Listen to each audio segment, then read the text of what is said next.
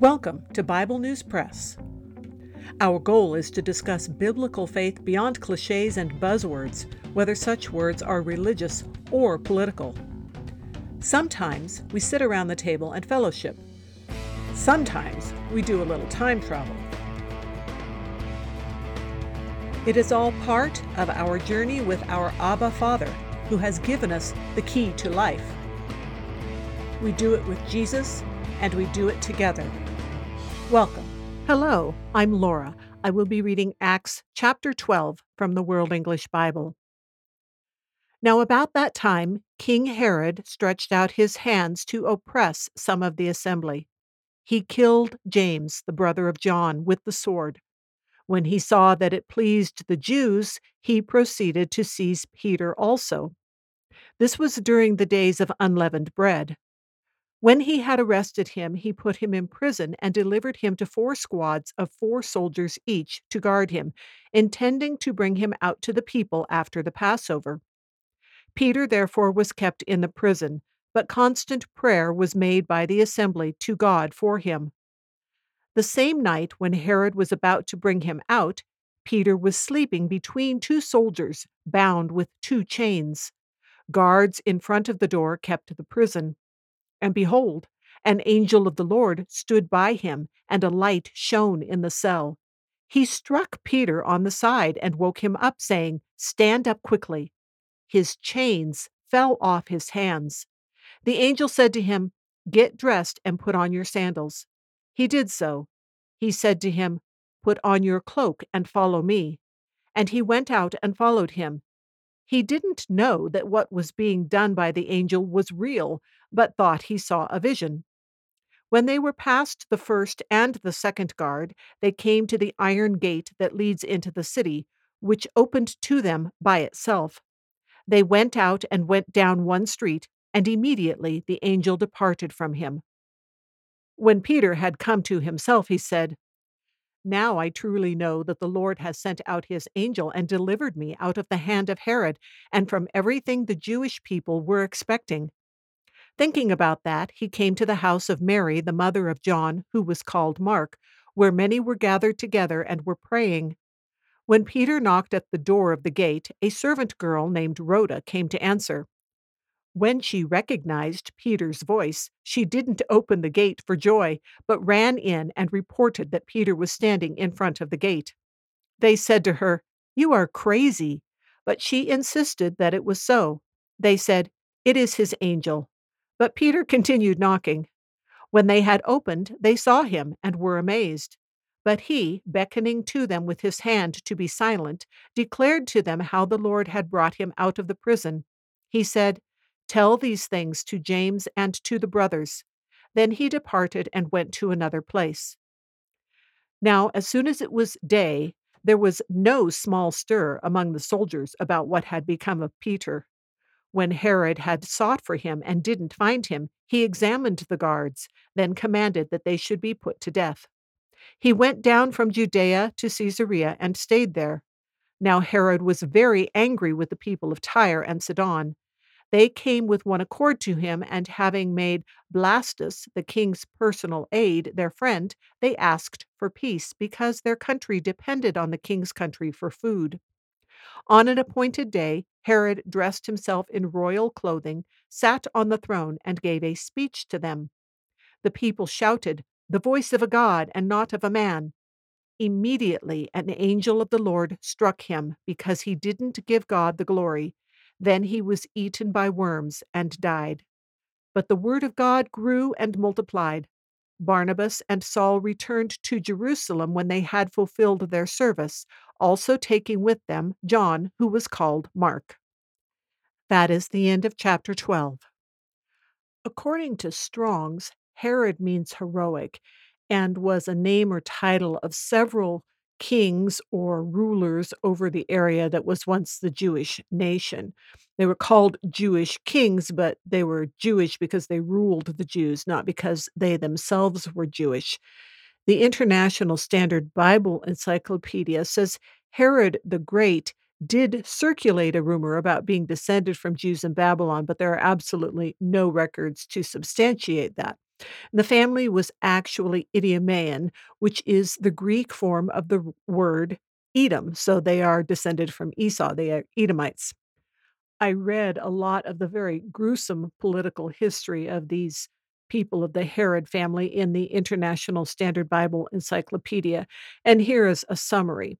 First of all, the patriarch of the dynasty was Antipas, who was appointed governor of Idumea, therefore Edom. And then he died in 78 BC, and his son Antipater succeeded him. Antipater had 4 sons, one of whom was the one who became known as Herod the Great, which was a title of flattery. This is the Herod who was in charge at the time of Jesus' birth. Herod the Great was known as the Tetrarch of Judea in 41 BC and then got the title of king in 37 BC from Caesar Augustus. Herod the Great was known for being politically shrewd and extremely cruel. In fact, he killed his favorite Jewish wife, whom he professed to love, due for political reasons of both ambition and suspicion. He reigned for 37 years. When he died in 4 BC, his sons, Archelaus, Antipas, Philip, and another one that starts with a P who just doesn't really enter the picture. They had the kingdom divided between them, but his son Archelaus got half of the kingdom, which covered Judea, Samaria, and Idumea, and he was the one that Joseph was afraid of in Matthew 2:2. His brother, Herod Antipas, is the one who ruled Galilee and a couple of other areas, and he is the one that Jesus calls a fox in Luke 13:32, and he's also the Herod who beheaded John the Baptist in Matthew 14. In Luke 23, verses 7 through 12, he mocks Jesus and returns him to Pilate. And then, due to bad political advice from his wife Herodias, who asked for John the Baptist to be beheaded, he ended up banished in 37 AD. Another Herod that we hear of in the Bible is Herod Agrippa, and he's the one that is here in Acts 12. He is interesting because he is actually the grandson of Herod the Great through the Jewish wife that was murdered. So he is actually partly Jewish. And we will run into his son, Herod Agrippa II, in Acts 25. I found a pretty good chart of all of this that makes it a lot easier to understand, and I will link to that on the website. All of these political details were probably well known to Theophilus, whom Luke was writing to in Acts, and to many of those who read the account in the first century. In verse 2, we have the account of the first of the 12 apostles to be killed. And if you recall, in Matthew 20:23 is where the mother of James and John, the sons of Zebedee, was asking for a position for them, and Jesus indicates that they would suffer. Now, regarding Peter being imprisoned, to put this kind of in perspective, you can go back to the Gospel of John, chapter 21, verses 18 and 19, where Peter is told that when he grew older that he would die a martyr's death. And then he kind of deflects that and asks, "Well, what about John?" And Jesus says, "Well, if I want him to live until I come back, what is that to you? You follow me." Now, these events here in Acts 12 are probably about somewhere around 15 years later, so he is older. So he could be remembering that. Also, remember that he and James, the one who was just martyred, were one of the 3 in the inner circle who were at the transfiguration that's talked about in Matthew 17 and Mark 9, were the only ones that Jesus took with him in when he healed the little girl in Luke 8:51, and the ones that he called further up with him in prayer when he was praying so desperately right before the crucifixion. And here in Acts 12, this is already the 4th time that we have recorded that Peter is confronting or confronted by the ruling authorities. In Acts 4:3, they're taken into custody, but then they are let go with a warning. In Acts 5, an angel lets them out of jail. And then also in Acts 5 and verse 40, they are taken again and beaten. And this is all done by the Jewish authorities more directly. But then here in Acts 12, we have Herod doing something because he thinks it pleases the Jews. So not a lot different, but with some more clout. And here we have an angel who is loosing the chains and leading him out. The whole account seems kind of funny, and it seems like it's meant to be kind of funny.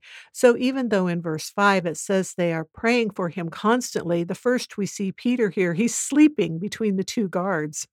And then it's kind of funny the steps that the angel takes to get his attention and get him going. So he shines a bright light, he whacks him to finally wake him up. He tells him to stand up quickly. He tells him to get dressed and put on his sandals. He tells him to grab his coat or cloak, and he tells him to follow. And then in verse 11, Peter finally realizes this isn't a trance.